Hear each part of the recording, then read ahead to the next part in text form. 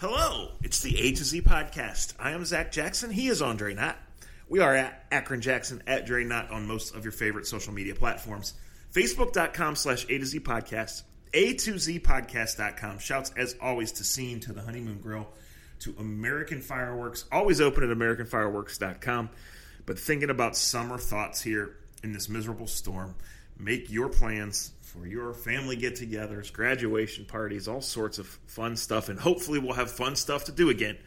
AmericanFireworks.com. If you're new here, welcome. We get excited. We venture into mature/immature subjects and say four-letter words from time to time. So if that's not for you, if you're in a work environment or if there are kids around, either put on your earbuds or come back and listen to A to Z at another time. Good morning, Andre. Good afternoon, Zach. I say don't leave. Turn this up. Tell your kids this is the new class. It's called President's Day, where you learn the words that real Americans say. It'll be all right. The kids will be okay. Happy Valentine's Day weekend to all. Hope everybody was able to take care of their wives, their girlfriends, if they have both, and their side women. A lot of candy on sale. I know the bad weather's coming, but no matter where you live, there's a lot of candy you can get for 50% off. That's the fat boy part of this podcast, where I help you get all those Reese's cups for half price with all the hearts and all that other good stuff. Works for me, works for you. You can do it on Easter too, which is coming up on April 4th. I just want to help the people out stay fat as best they can. As I'm doing something that I've never before done in our how many ever years of podcasting, I am telling on my the truth. Stationary bike. Yeah, times two. I am on my stationary bike right now in my basement doing this podcast. I'm not going 100 miles an hour. I'm moving my legs. Have I done podcasts from my basement for you guys many a times? Yes, but usually it's dark outside and I got a bunch of beers in front of me and I'm down here because my wife doesn't want to hear me clanging the cans together. But today I'm riding the bike, so we'll see how that goes. You are multitasking. It's funny you say that about wives and girlfriends. The other night we went to see this band play, local place that obviously we haven't in a long time, right? Mindy likes them and they were playing kind of semi-local, so I said, let's go. And it's not at a place that is in my regular rotation by any means when the world's regular, but we kind of had a seat over in the corner. Everybody was still spread out, and hell, there was probably only 20 people there. But as I was kind of looking around and refamiliarizing myself with the place, because it was like the third time I've been in a bar in a year, right? Right. There was a sign in this particular bar that said, I'm not sure if this is verbatim or not, but I think it is. It said, "Be nice to your bartenders. They know your wives and your girlfriends."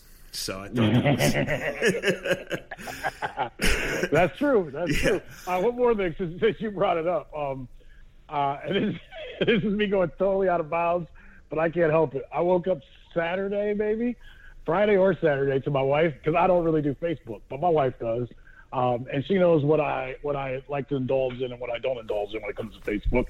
But I saw a post from you that was one of the funniest Zach Jackson moments. No, I got to take a Brian Windhorst word. One of the funniest Zach fucking Jackson moments of my life, where you broke down and kind of came out. It was kind of your coming home, your Sports Illustrated article of you being in a relationship.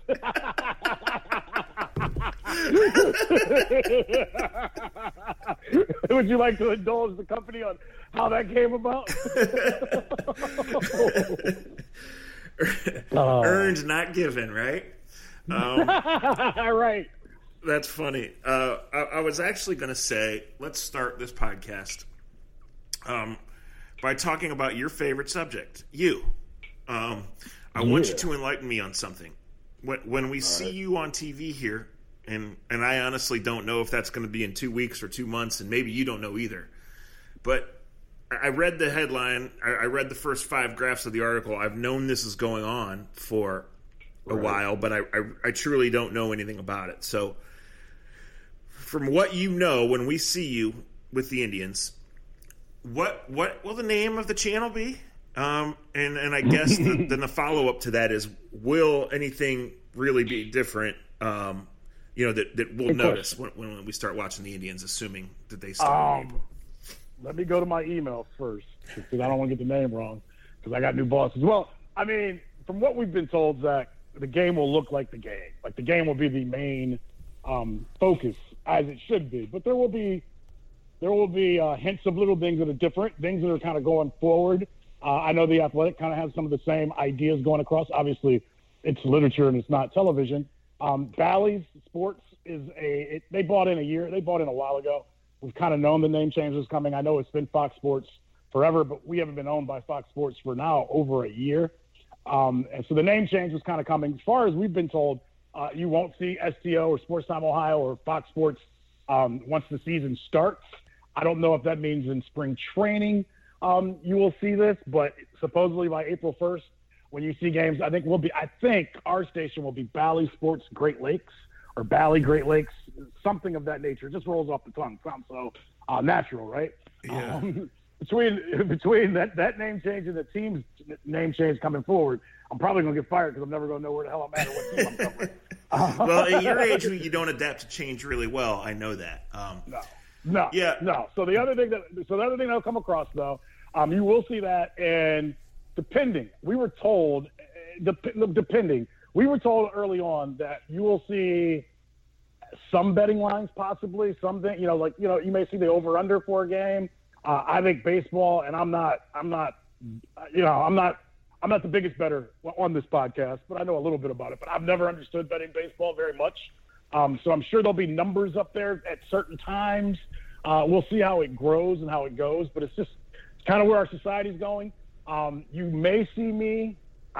We don't have the dates for sure. I'm thinking mid-March, you may see some baseball games on your television from Arizona. And as of this moment, I may be there. It sounds like I'll be there is what I'll leave it at. Okay. And, but it sounds like I'll be there. We shall see. Obviously this year is kind of, with baseball, is just kind of getting thrown together all at once.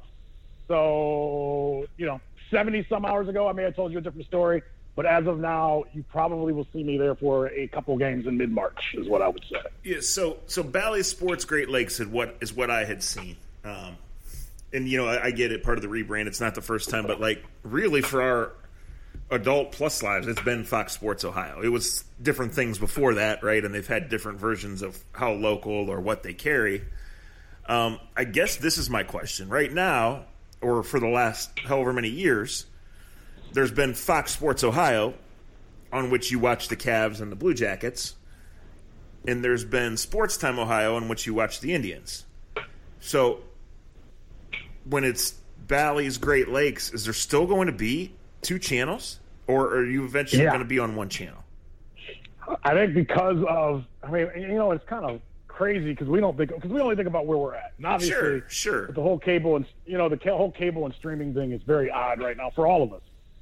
And I get it. There are people right now that are already getting ready to tweet or send us messages and tell me to screw off because they don't get the games anymore because their company no longer carries it. Screw this company. I hear you. Supposedly they're going to find a way to sell the stations. I don't want to say organically, but there's going to be a way, supposedly, from what we've been told, that if you want Indians baseball, Reds baseball, Blue Jackets hockey, Cavaliers basketball, that there's going to be a way for you to make it a part of your package with streaming, is what we've been told.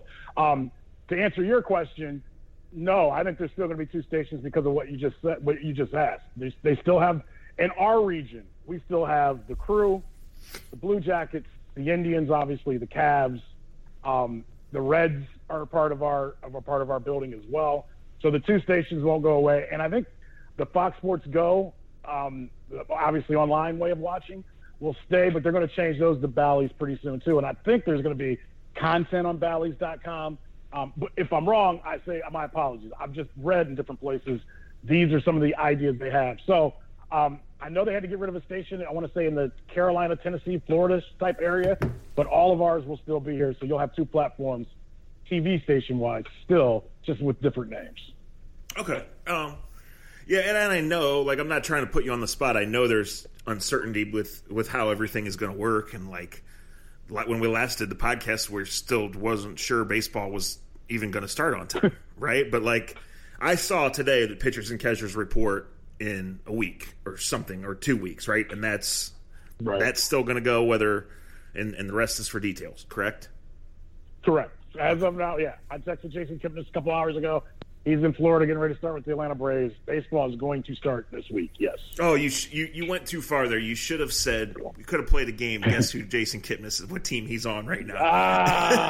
My bad. It really was name dropping, but Kip, I don't even see as a name drop. He's just like you could try like I don't know, like certain athletes like are no longer athletes to us. They're just guys that we bust balls with. You know what I mean? Like, yeah. Where you don't think, and that was with Kip. He just signed a contract with the Braves, and I didn't text him like, and that's the weird thing and where I'm at in my career. I didn't text him to like tweet it out because I didn't tweet it out. I texted him just like as a guy, like, hey man, congrats. Glad you're still willing to pay you. Keep fooling them. You know, like, I'm happy for you. Fool. I'm like, fool them until they realize you're done. And he like laughed. He goes, I'm with you.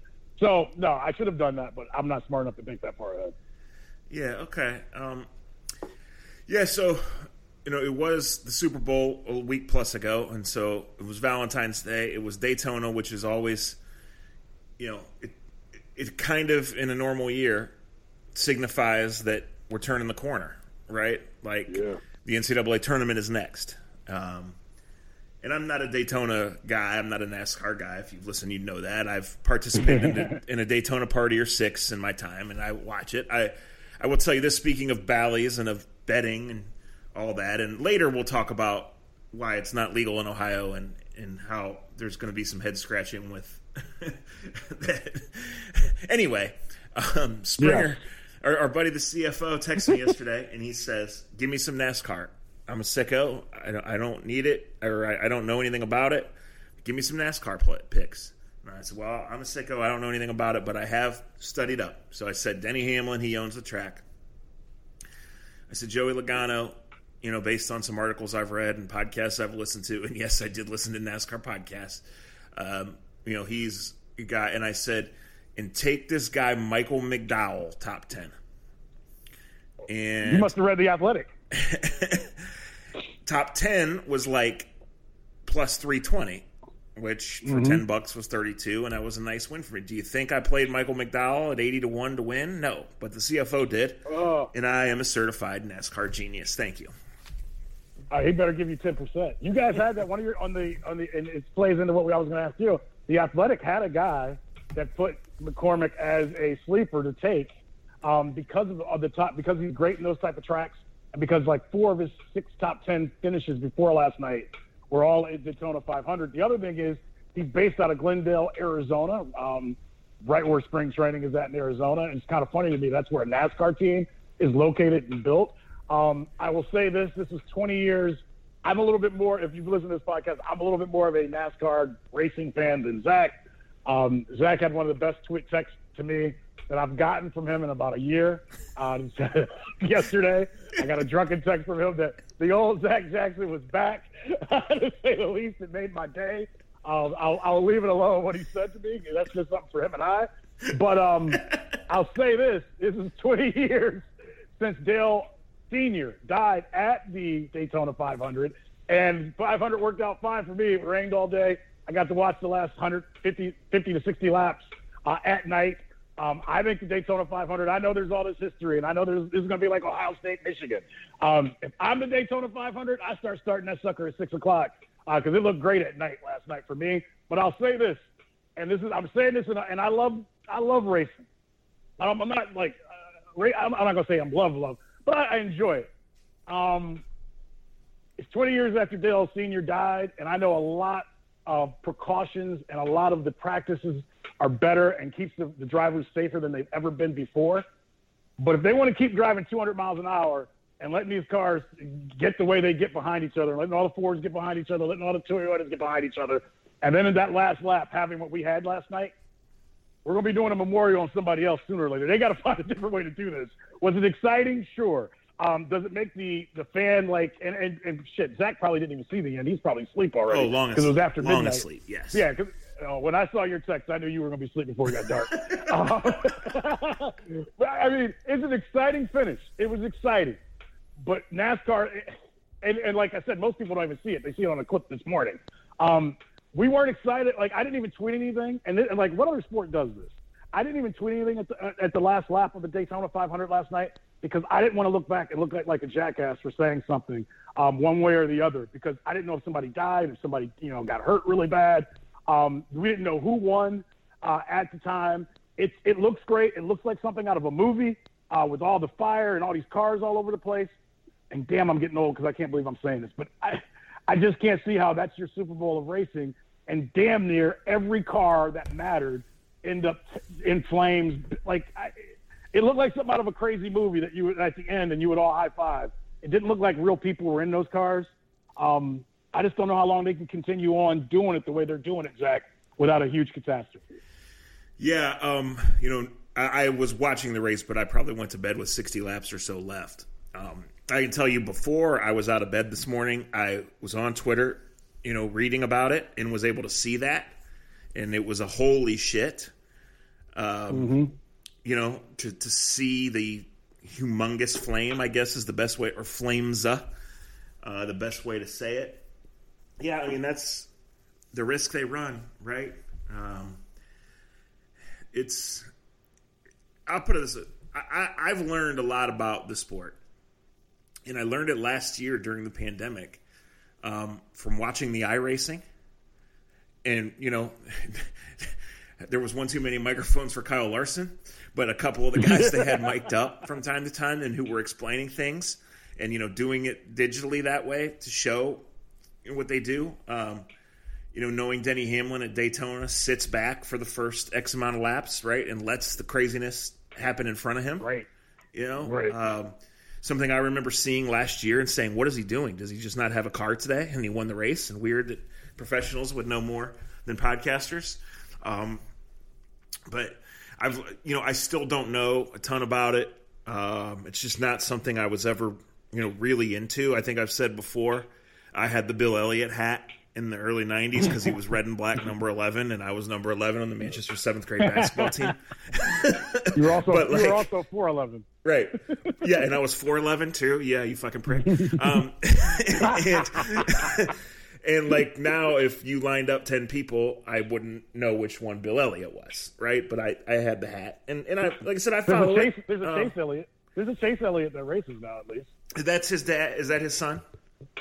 I think so. Okay. Sabo's somewhere on the side of the road, choking us both out with a voodoo doll. Yeah, but you see, Chase Elliott. Well, hang on one second to tie this back in here. Why I know NASCAR got really big, right? We're talking 15, 18 years ago now, and it's kind of tapered off, I guess, in terms of TV ratings. I don't know about the business itself. I won't claim to know the first thing. But why am I watching it? Because especially I wasn't at a Daytona 500 party yesterday, right? Right. Of the ones I know about, they were either not going on or happening in a much reduced fashion due to the pandemic. But what's the tie? Well, you can have top 5, top 10, top 20 without leaving your living room, depending on where you live. On DraftKings, I had teams, right? I didn't put in any thought to it, but I don't know any science to it, but I do know how they score DraftKings on NASCAR. I do know Daytona 500 ends in craziness, so sometimes the Michael McDowells of the world win, right? I'm going to read you this from a Slack message from a coworker who is involved with the Athletic betting page. And over on Friday night, he had said, if you have any college basketball insights, pass it my way. So on Saturday at 9:33 a.m., I said first play today, Kentucky-Auburn over 146. At 9:53 a.m., he writes back, I'm in. I'm going to parlay it with one of these NASCAR picks to spice up the odds. 9:54, me. I'm listening to a NASCAR podcast now. Might as well throw myself off the bridge. Then Michael McDowell came home a winner. Yeah. Well, let me ask you this, though. Because I think you're onto something that I think is partial to who we are and where we're at in sports. Do you see the sporting world changing a little bit? I think it already has when you read Twitter and you read social media. But as the valleys of Great Lakes continue, as the Athletic brings betting into more of the focus, as betting becomes legal throughout most of the country, hello, Ohio, hurry up. And there's already this, and we know it, we have friends that are degenerates. Do you feel like watching of sports and the way that the sports are taken in will be a little bit different or more different as we go forward, as you'll have more people that are into just the betting of it rather than the actual sport itself?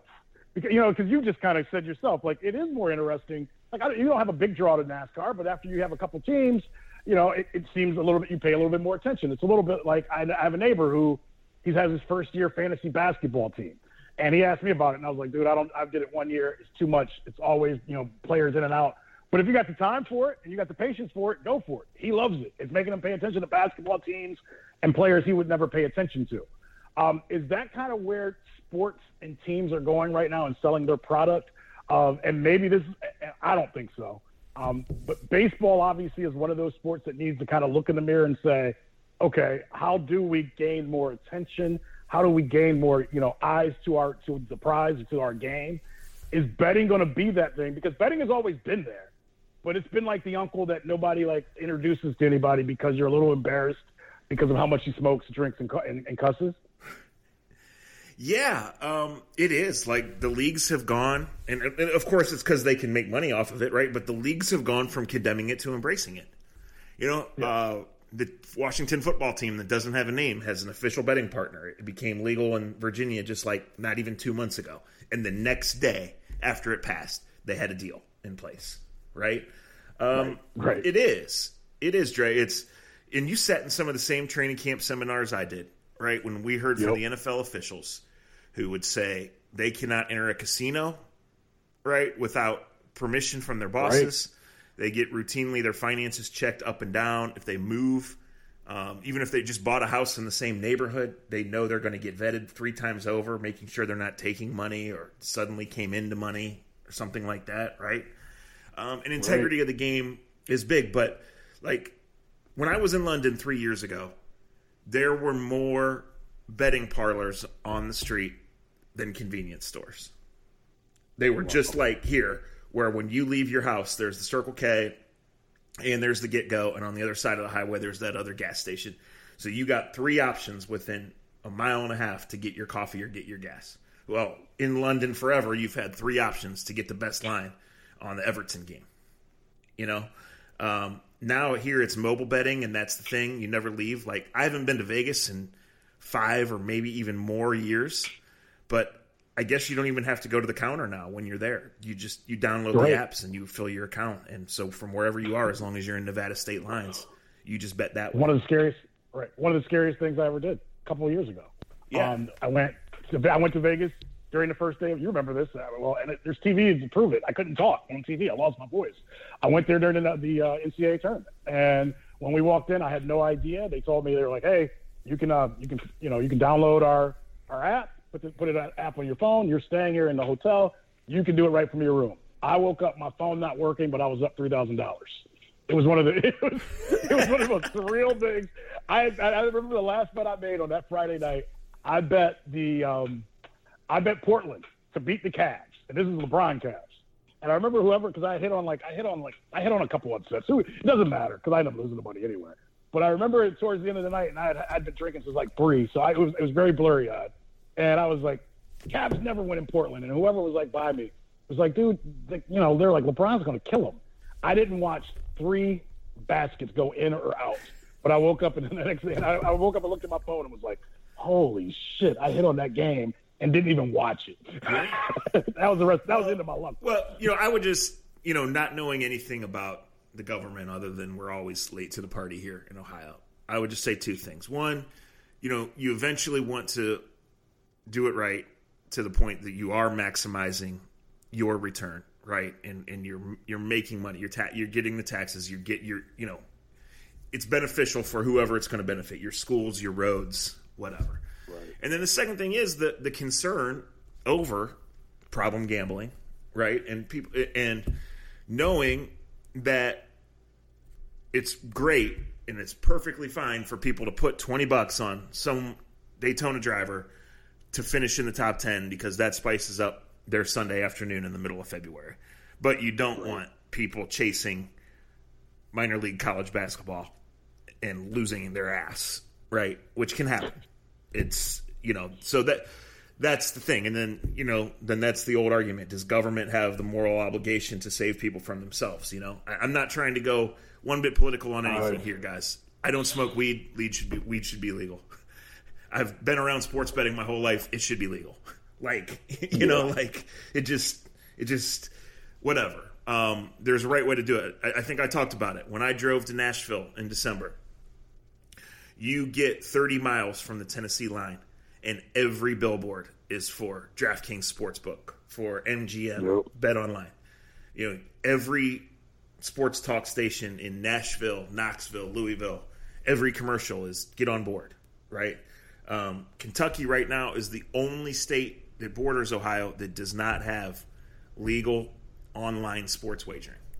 You go 1 mile over the border, you go from Hubbard, Ohio to Sharon, PA, and right there you're legal. You come 1 mile back and you're not legal. Seems really dumb. Seems like a lot of money going to Pennsylvania. You go down Route 11, 30 miles. You go onto Route 30, over the bridge, West Virginia, legal. Back over the bridge to beautiful East Liverpool, Ohio, not legal. Seems like we're missing something, right? Absolutely. You know, so again, I don't know, and I know there was a bill that had been out there. I don't know what the status was going to be, but it was kind of aimed towards the end of 2020. Then the world got flipped on its head, so I don't know if that will be resumed, if it will be tweaked. But, you know, Michigan just went mobile a couple of months ago, right before Virginia. Indiana has been mobile for at least a year, because it was a year ago I was there for the Combine, the last, you know, bit of normalcy in an NFL writer's life, you know, in the last 12 months. So we'll see. But, you know, what is Bally's going to have? 13 regional networks, right? And most of them are going to be in legal betting states. I mean, I'll say this, speaking of NASCAR, I watch more golf now than I ever have before, because frankly, instead of being at open locker room sessions or being on the road for work, I'm working from home. So they have embraced it. And when the feed comes on Thursday afternoon or Thursday morning, you know, welcome to such and such country club, the first thing they're showing you in those groups is not the guy's putting stats. It's the betting odds for that day. Log on right now to our official partner, the PGA's official gambling partner, and before this group tees off, bet on today's 3-ball. And it's comical because some of the announcers don't even understand. But it's like, it's kind of like sports writers and the internet. Either fucking get used to social media or go work somewhere else. How it was 15 years ago, right? So it's here to stay. It's going to be that way. And I guess we could segue by saying, you know, you just bet against Cavs every night. I got two. I've told y'all one of them. One of them is take the Nets and take the over with the Nets. And, the Cavaliers thing is, I think, very interesting, and I think this is fun. And this is kind of why we started this podcast, because we don't have a program director telling us what to talk about and how we can talk about it or not to talk about. So we'll do it this way. The Cavs are, in my estimation, and I don't know even how Zach's going to react to this. The Cavs are, in my estimation, exactly where they plan to be. Look at their roster. Why they keep paying Kevin Love and keep giving him contract extensions, way beyond me. That's a whole different story, different podcast. I love the enthusiasm and excitement that we all had, minus even the Nets games. Okay, they beat the Nets back-to-back, and we've come to find out the Nets have had to look in the mirror and realize, okay, we can score 120, but if we don't try to stop passes and switch, we're going to lose to anybody and everybody, because they've lost to other bad teams as well. And for us, it was almost like, you know, they beat this team with all these stars twice in a row, and they played well against a couple other teams. You know, the parade started, because obviously in every city, you get a couple big wins nowadays, and you see your young players starting to play, you know, like how the organization told you. It's hard to hold your water, right? It's hard to, like, for most, especially with social media and things like that. It was a good run by the Cavaliers. But when you look at, and I remember Zach being one of the people that kind of, and if I'm wrong, you tell me I'm wrong. But I remember as they were winning a couple games, I was tweeting, hey, they're fun to watch. They play hard. You enjoyed it. You didn't watch a lot, but you kind of were like, you kind of text, what is Kobe doing? This doesn't help the process. I hate the process of lose until you get a ton of draft picks real high. And, you know, I don't like it. It's where we're at. You can talk about it with the baseball franchise, with the football franchise. I've complained about teams going out of their way to lose. I get it, though, with the Cavs. You're not going to get a free agent that comes here. And really, Zach, they sit in a situation now. Like, I'll be honest. This is Monday afternoon. I'm going to watch a little bit of this is Golden State and the Cavs. 5 years ago, I could damn near sell out a bar to watch this game at 10 o'clock tonight. I'll maybe watch 5 minutes or so. If it's close, I'll watch more. Who knows what I'll watch? But they played last night against the Clippers. Clippers didn't play their best two players, and I honestly watched the Daytona 500 and didn't really care what happened in the Cavs game because I kind of had an idea what was going to happen. Now, in saying all of that, Andre Drummond has the best life ever right now. And really, this is what we knew was going to happen a year ago when they traded for him, right? They just bought a contract. They cared about the asset, not the player. And I want to say this the nicest way possible, and I know NBA people see this better than I do. He has the most empty, full stat sheet that I've ever watched in my whole life. Yes, I know you can brag about him and say he's like a double-double machine, and I'll say okay. And I would look at you, Zach, and say it's the most empty, most zero feeling I've ever seen in a guy getting 20 and 12 or 20 and 15 that I've ever seen. And I don't know how that's possible, but it's possible. But I hope they get something for him because they're just spending Dan Gilbert's money to get draft picks. Now, that did help them get Kyrie Irving, and that did help them get LeBron back here, and that did help them get a championship. But they still got a far way to go up that mountain with the roster that they have currently. And I'll say this, I like Sexton a lot. I'm still, I don't know, iffy on Garland. I just don't know where he fits, how it fits, especially when you already have one smaller guard. Here's the thing I'll say about him without being mean. They are both two very talented kids with the ball in their hand. Kid being a key word. It is so hard for them to score every basket that they score because they usually are two of the smallest guys on the court. Yeah. You know, I'm trying to say it, you know what I mean? Like, I'm not saying they're not talented because they are. But when you're one of the smallest guys on the court every single night, every basket is a little bit harder to make because you're facing taller, faster guys every single night. Yeah, I mean, two quick thoughts. One on the Drummond thing and just the whole predicament they're in. When you're this bad, and frankly, losing is the goal, as much as everyone hates it, right? And it makes it uncomfortable and it makes it awful. You have to take some of these chances on guys, and many of the times you're going to find out there's a reason nobody else wanted him. There's a reason his previous team was giving away. There's a reason you couldn't take and spin that asset into something, right? And that's not any personal thing on Andre Drummond, who I do not know, who frankly I've enjoyed watching play since he was at UConn because he was a unique, big monster throwback post player at a time when there aren't many of those, right?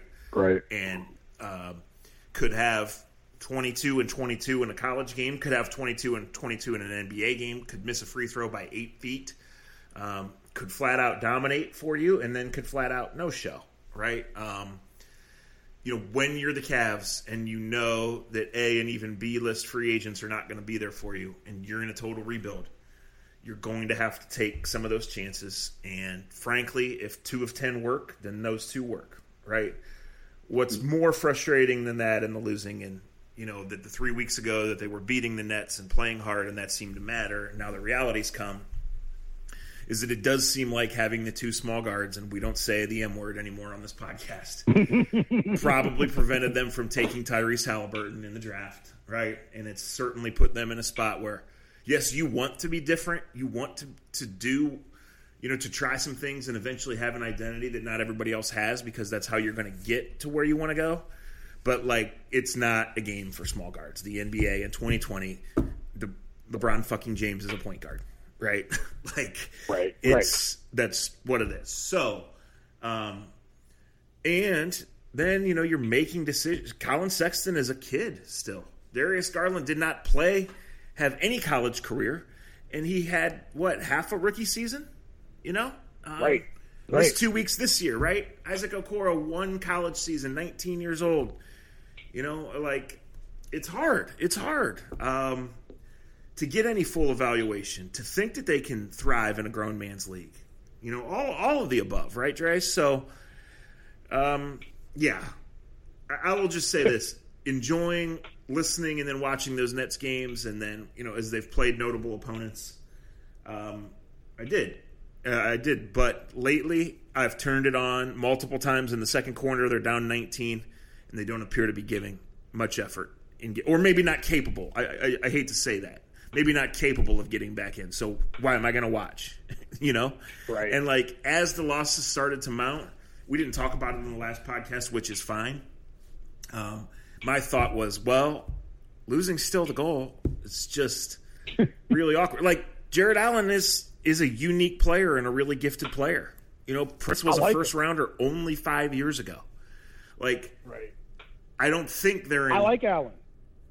I don't think they're in terrible shape compared to where they were a couple of years ago. I just wonder, you know, where and when you could really make up any ground without absolutely hitting the lottery. Well, they got to hit. I mean, let's be honest. I like Allen. I like Allen so much more than I like Drummond for what he brings to the table. And maybe after you give him a huge contract, because the Drummond thing, you pointed out Drummond so well. At UConn, he's always been this guy, and it's not his fault. And I almost feel like the game of basketball has hurt Andre Drummond more than Andre Drummond's hurt Andre Drummond. I feel like he's come up in this stage where we no longer teach a 7-footer to be a 7-footer and to put his force upon people, right? Like most 6'11", 7-foot guys are now shooting 3-pointers, and I don't want to be the old guy, you know. I don't want to be the old guy at the club, but he needed at some point in his development, he needed someone to teach him. He's one of the first 7-footers I've ever seen that has no moves on the block.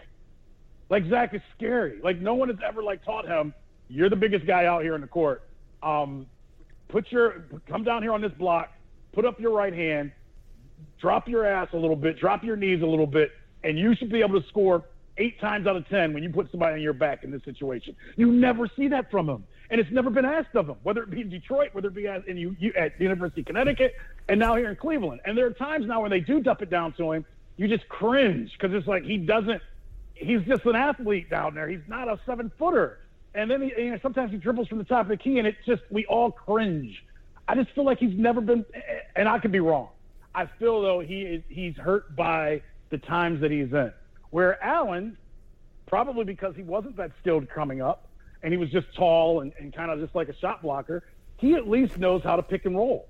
He doesn't ask for the ball if it's not a pick and roll. If it's not to him, he runs to the glass to get the rebound. And really, with the way the NBA runs now, that is your best bet as a big man. So it works for him. And he's almost an energy guy, which is weird to say about a 7-footer, but that's what he is. You can grow with that, especially if you have a small guard. But to me, they've got to get a star at the 3 or the 4. They've got to move Garland and get a 2 guard and make Okoro. And you need a stud at the 2 or 3 that can put the ball in the basket, point blank.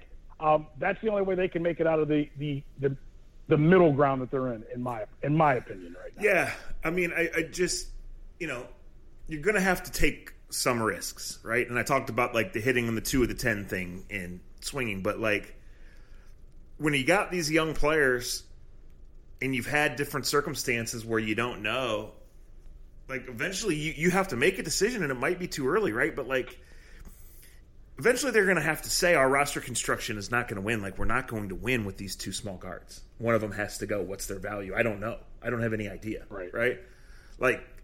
Seti has been a year away from being a year away for 5 years now. He has a 20-point game. He makes shots when he's open. Is he anything more than an 8th man? Or is he even that on a team that's a contender? I don't know. It's so funny you asked that. So funny because I saw him hit a basket last night, and I thought to myself, and this isn't being mean, but if you're a fan, you get what I'm getting ready to say. Zach, you just hit on it perfectly. I was like, what would Jetty be on another team? You know what I mean? We always tell people, and I hope players get this in all sports, make the most but with the team that drafts you, because the next team you go to will not carry or care about where you were drafted or how much money they paid you. They're going to make you just fit into a spot, and if you don't work in that spot, you got to go, right? Where Jetty has gotten opportunities off the bench, he's gotten opportunities to start, and I think we all just kind of see him as Sasha Pavlik of this time period. And a slashing 2.5. Important rule: you can only compare white players to other white players. So good job. Well, they're both foreign, and I went above and beyond. They're both foreign as well. Not only white, but foreign. You get what I'm saying? I know on another exactly team, what he's you're probably saying. He's like a 10th or 11th guy, and that's not a mean thing. But it just hasn't developed to the point where you know what the hell you're getting from him where some nights you'll get 15, and then the next 3 nights you're going to get 2, 6, and 9.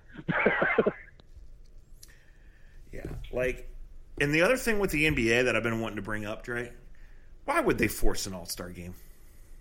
Not reading the room at all. Not reading the room at all. If anything, announce a revamped all-star break and have a revamped schedule and have a week where, there's only 5 games and 4 nights and they're all marquee games and stagger everybody's time off of that. You know what I mean? Yeah. Something. Nobody's going to care. And when there's no festivities and it just feels like you had already said we're not going to do it, and, there's travel is such a concern and everything is such a concern, and the testing just wears on people mentally. The walking on eggshells wears on everybody mentally. You're going to say we're going to take all our best players to Atlanta for what reason? It just not a little bit extra, just really extra, and really no feel on making that call. No, it's not. And I think, you know what, though? It's a perfect example of where we're at in our world. All these companies, we want normal, right? When we did our last baseball game for Sports Time Ohio, I can tell you, as we walked out, we were all like, gosh, thank God we got through this. Can't wait to do this next year where we can get back to normal. Yeah. And it's not normal yet. And I think for these companies, and I'm speaking of the NBA, and look, the NFL, out of the 3 major leagues, which one feels the best about itself right now? NFL. The NFL, because they got through their season and got through their championship, right? Yeah. Baseball felt that way 3 months ago. NBA felt that way at the end of the bubble. And now, it's like, okay, you've seen NFL get through their season, get through their playoffs, crown a champion, so on and so forth. I think for basketball, that's a big weekend. And I'll give the NBA credit. For the most part, Silver has done when you consider all the hurdles that have had to be overcome over the last year for NBA, he's done pretty well. But here's the conundrum they're running into, just like every other major corporation across America. The bottom line, Zach.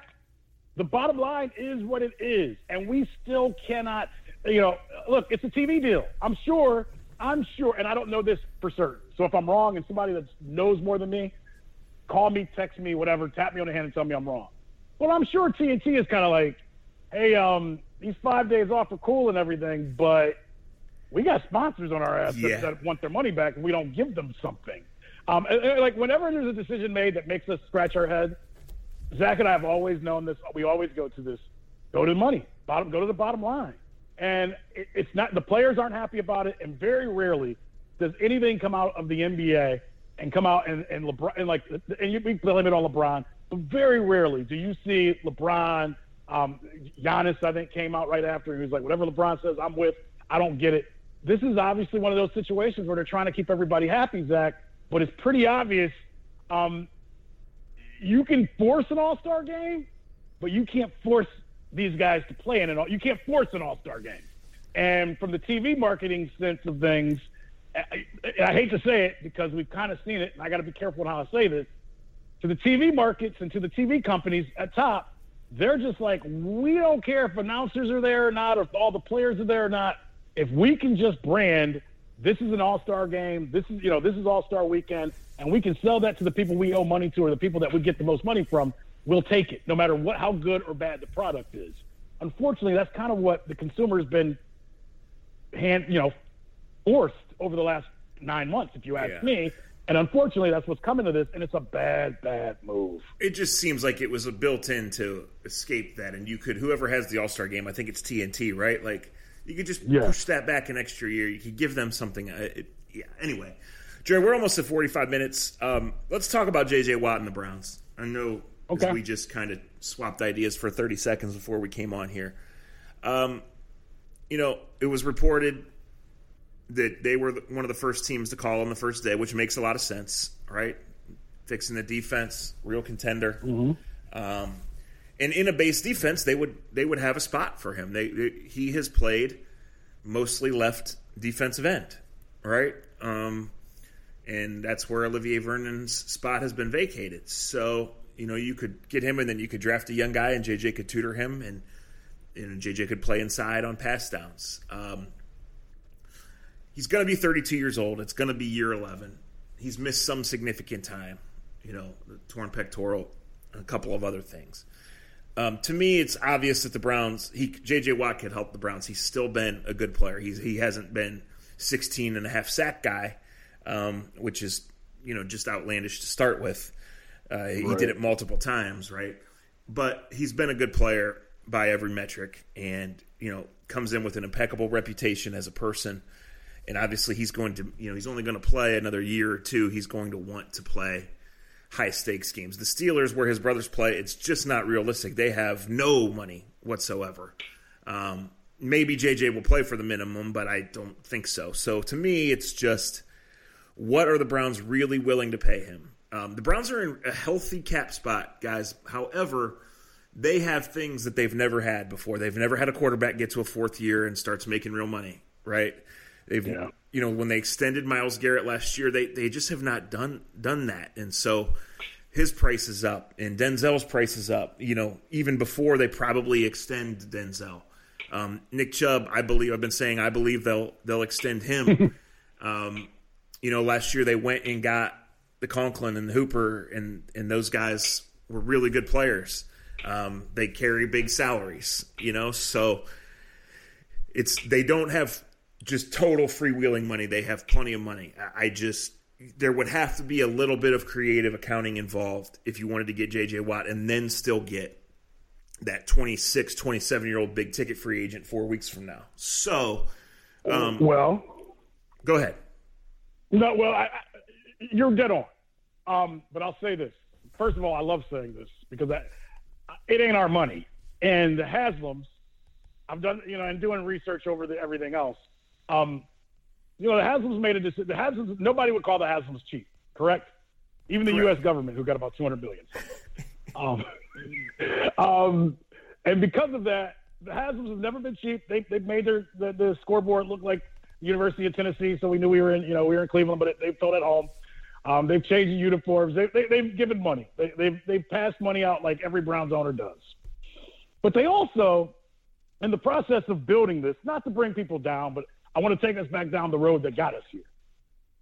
They also, at times, Mr. Jackson, made some money when they decided winning was not the most important thing. And yes, I want to be careful on how I say this because, like I said, I'm not calling them cheap. And they basically bought the draft pick that brought Chubb here. They took on contracts and took on other things that most organizations wouldn't. But they also, during that period of time where they won one game over 2 seasons, they made money. They made a lot of money. All owners do. But they didn't spend a lot at times where they could have, where you could have kept simple guys. So what I would say to this, I'll ask you a simple question, and I think I know what most Browns fans are going to say. Is the window open for the football team that wears orange helmets in Cleveland? Yes. Is there any guarantee how long that window will open in the NFL? Nothing is guaranteed in the National Football League, sir. Therefore, I say, and you guys know us. Who J.J. Watt is as a player right now is up to dispute. He's not, like Zach said, he's not J.J. Watt at 26 years old. But also, here's the thing that I envision, and I know the PFF ranking says he was 7th at his position. I'm careful with that because that's a 3-4 DN that we're talking about. I know Zach's saying it's the same position, and in ways it is. But a 3-4 DN and a 4-3 DN are very different. And Zach even wrote about in his article, at his age, at his where he's at, he may thrive playing inside, especially on passing downs. If you could put him next to Myles Garrett, could you imagine putting those two next to each other on passing downs and putting a young or a rookie or putting a rookie defensive end with some speed out on the other side and the damage that you could create, or just putting both of them on the outside and letting them go. I think this is something you got to take a serious consideration at looking at and doing, because of just what I just put out there. It can help one of your prize guys that you already have, Myles Garrett. It can help him thrive. And if I told you having J.J. Watt could take Myles Garrett from 11, 12 sacks to possibly 20, I don't think you would bat your eye at it. You would do it. If I told you it's going to cost a lot of money and you may not be able to go out and get, outside linebacker that you really covet or a corner that you may covet, that you may have to change the money around and maybe get rid of, maybe you have to get rid of an offensive guy that, like a Chris Hubbard or someone like that, that drive that you need, that's important. I think that you have to look at it because I think it makes a statement to the players in the clubhouse, but it also makes a statement to the rest of the NFL, and it gives them something else. As we talk about when games matter, it gives teams something else to think about, something else to deal with. And who knows what it does for J.J. Watt. Now, I'm saying all of that. If you don't get him, you can thrive this offseason. I just think that it's just like we talk about with gambling. There's risk and rewards in any move you make. I just don't see the risk too high with the J.J. Watt because of the individual that he is, because of the performances he's put up in the past, and because of what you already have on that defense and on that defensive line. And it also makes the young guys, the young linebackers, we talked about in the last podcast, the importance of a guy like Phillips. Mac Wilson's still here. He still ain't tackling anybody, but he's here tweeting. You put another bona fide pro up front who we saw walk off the field with Deshaun Watson this year, put his arm around him and apologize and said, "I'm sorry that this team just wasted one of your years of your career." That's the type of focus you want, right? You want a J.J. Watt who can put his arm around Mac Wilson and say, "You better wrap up." That can put his arm around, around Baker Mayfield and say, "Hey, man, don't worry about what they're tweeting. We have to win now." I think bringing in a little maturity into the room doesn't hurt if it's the right maturity. And I think completely agree with that. So I would go for it. Yeah. And that is a part of the case, no doubt. And there are 8 ways they can make the money work and still get other guys. My one holdup is I view Watt as a bonus piece right now, right? Like, ideally, you'd have J.J. Watt and he would play 30 snaps a game, right? Because he's going to be 32. It's going to be year 11, right? So, right. In that sense, and you have to, go one of the 8 routes to create the money. I like that. They've arrived at the spot where every decision they make, Dre, has to come with, this is something we've been talking about for years, going back to Cavs Warriors, speaking of the good old days, not tonight's game. We are trying to beat the Ravens. We're trying to beat the Chiefs. Those are the 2 decisions the 2 things the Browns have to do and judge and evaluate and ask in every decision they make. So J.J. Watt as part of a revamped defensive front and bringing all those things, which you said, which are absolutely important, and it's a good point, and it's why you want to be in on the bidding. Yes. J.J. Watt is my starting left defensive end and one rookie, and then, a safety. I'm not sure because I'm going to be worried about what J.J. Watt is really going to have left in the tank when the games that count come around. Right. And I don't know, and he's obviously proven he's going to take great care of himself. He's going to show up. He's going to tutor those guys. Father Time is undefeated. So, to me, J.J. Watt is the bonus piece and who brings all of those things that you said, whether he has 4 sacks or 8 sacks, or whether Miles has 12 or 14 or 22. I mean, the intrigue, the reasons you go get J.J. Watt are obvious. It's just the actual fit in terms of how we go. And this is the other thing that the Browns are encountering here, Dre, that they just haven't been to.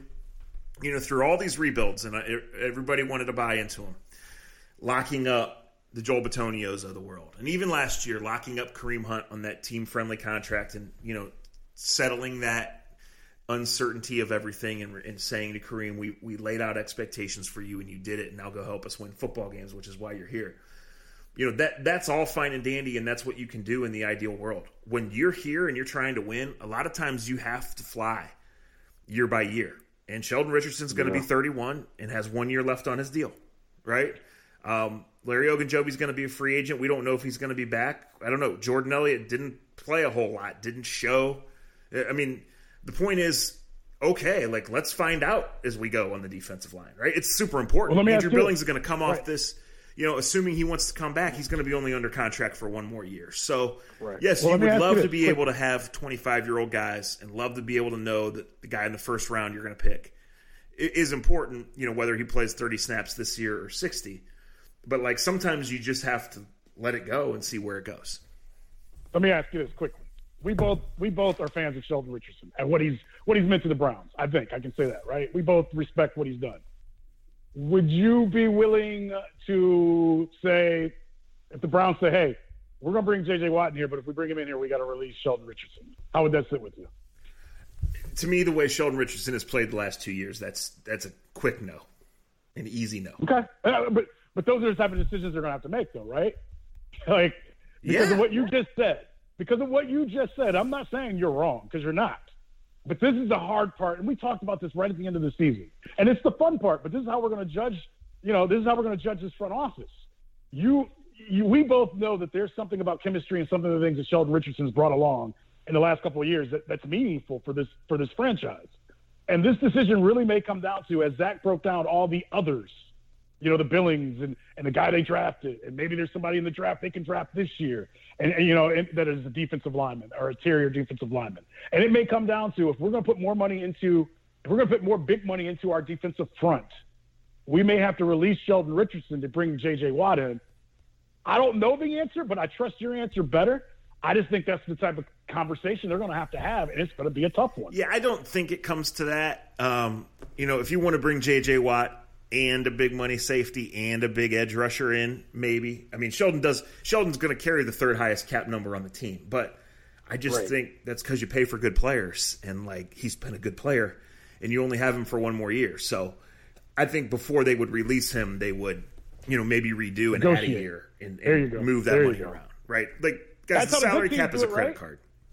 Right, you can always teams do it. Get, the salary cap is a credit card. You can always get more. You're just going to pay for it down the road. Right. Right. It's interesting. Do I envision the Browns being in JJ's top 4 without knowing the guy? Yeah. I mean, based on the fact that he's going to want some money.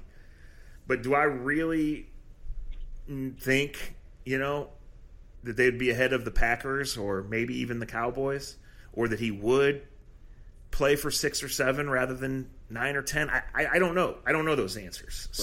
Right. So it's almost always about the money, guys. And I think it will be here because, J.J. Watt grew up going to Green Bay Packers training camp. Right. That's who the number 1 team's got to be, right? Yeah. J.J. Watt is a known commodity and a Hall of Famer. And, what do the Raiders and the Cowboys do, Dre? They make splashes. And the Browns have arrived at the splash stage. Right. But, one of those teams might throw an outrageous amount at him, and he might say, well, you might look at the NFC East and say, my God, we can win it. We can get to the Super Bowl. Right. Well, here, I'll give it like this. Sentimentally, it would be Green Bay or Pittsburgh because his brothers play on one, and the other is the team he grew up with.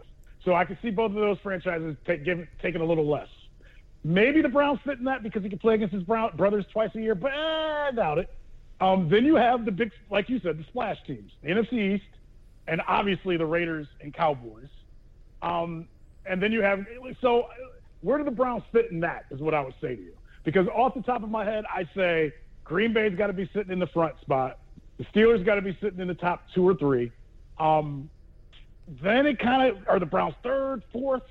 I think that's about where they sit right now, in my opinion. Yeah. They sit about 3rd or 4th in this race coming out of the gates. Yeah, they're in it. But, I don't know. I mean, I guess JJ this week is going to talk to some teams. Whether he's actually going to do it and he's going to say, I would prefer to go to A and B, you sort it out, or whether they're going to shop at a certain number and eliminate teams that way, I don't know. But as very outside observers, we're obviously not watching every snap of J.J. Watt last year, right? Just knowing what the guy's been and where he's played and what he would mean. I do agree that the Browns can make that kind of move that the Ravens have done for years. Bring in that one guy who's at the end who can make your younger guys better. That the Browns can say, we really are the kind of team that we think J.J. Watt, even if he only gave us 5 sacks, will really make our young guys better. I just don't know what you pay for that there. And like I said, if you say this is our headline edition of the offseason when you're in win now mode and he gets hurt in week 5, and you can't think this way, but that's just the reality, right? Then, The defense stinks. Yeah. So. Well, I mean, look, that's the draw for all. I get what you're saying, but I'm going to say something to you, young chief, that you got to remember. And you know this, you can't live thinking that way. No. I get what you're saying, and it goes back to what Phil Savage told us back in 05, 06. The Browns and the Berea have to stop with the woe is me thought process.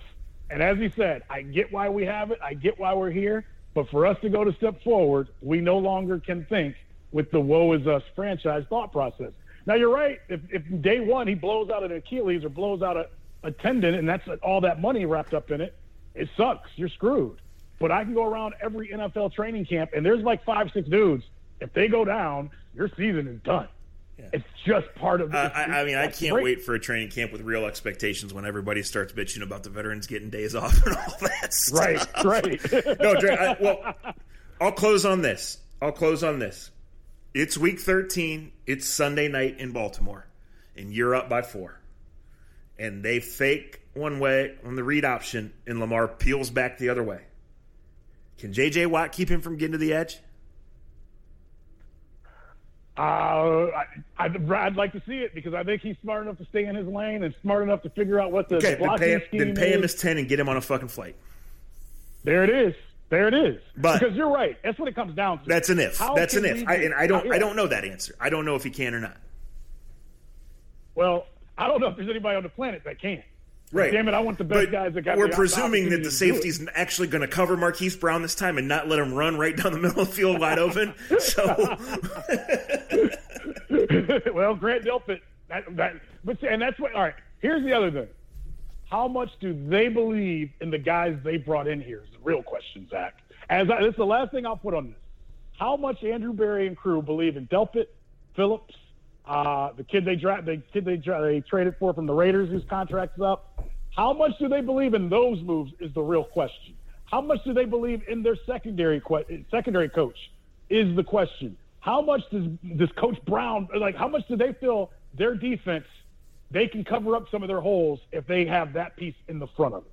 No, those are questions we're not going to know until they get in games, because how much were they handicapped personnel-wise last year by not having Delpit, by being so slow at linebacker, right? By, having to shuffle guys in and out, not having the depth. I mean, really the one thing we know is that Miles played both sides for the first time in his career, consistently played both sides, not just on occasion, and picking his matchup and whatever. But what do they really want to do as far as mixing guys there?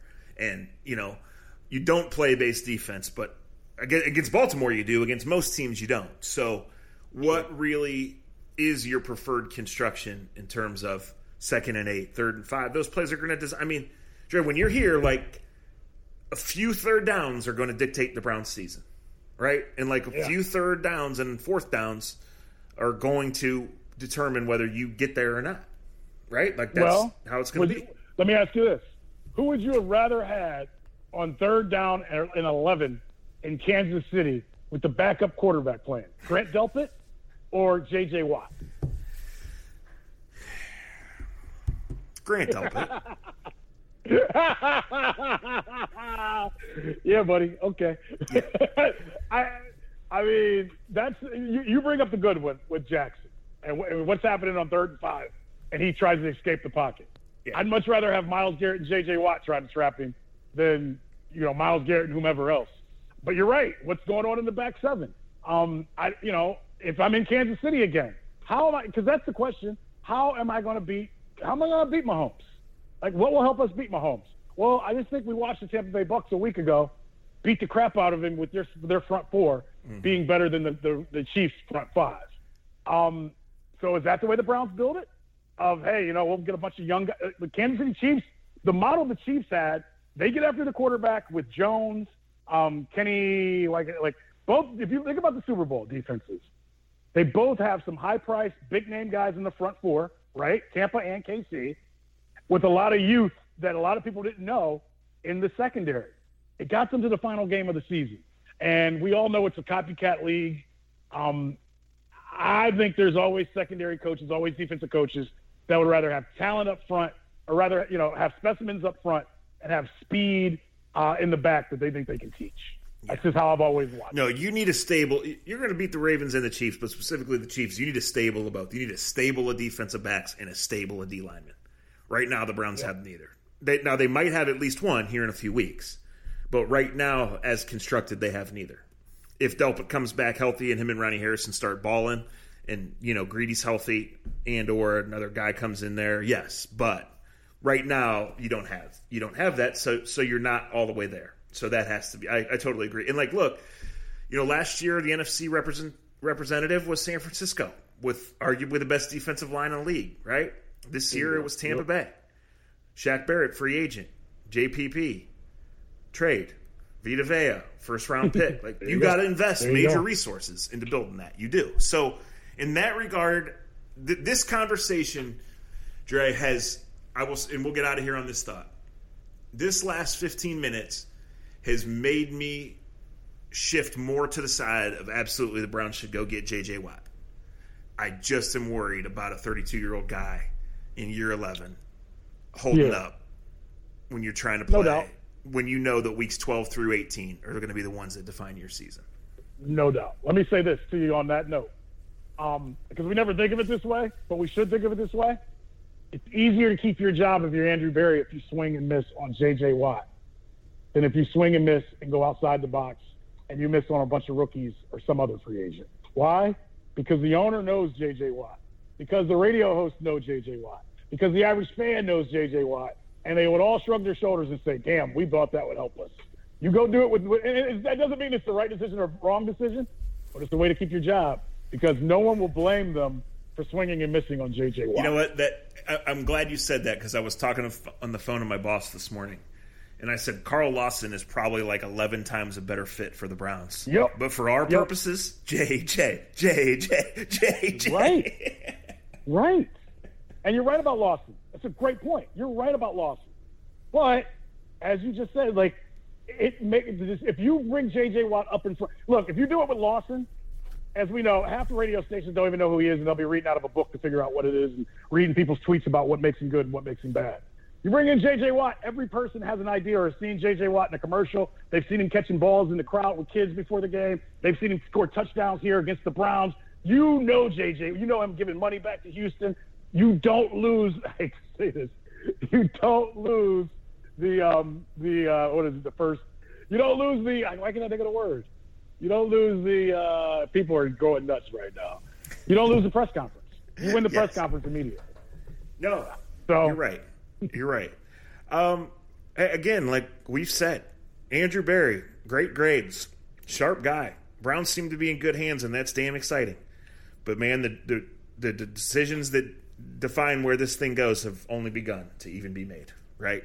So, On that note, thank you guys for listening. Thanks for sticking with us. At Akron Jackson, at Dre Knott. We appreciate you guys. We hope you enjoyed another A to Z podcast. Konnichiwa, Andre Drummond. Enjoy that money until they send you to somewhere else to piss people off.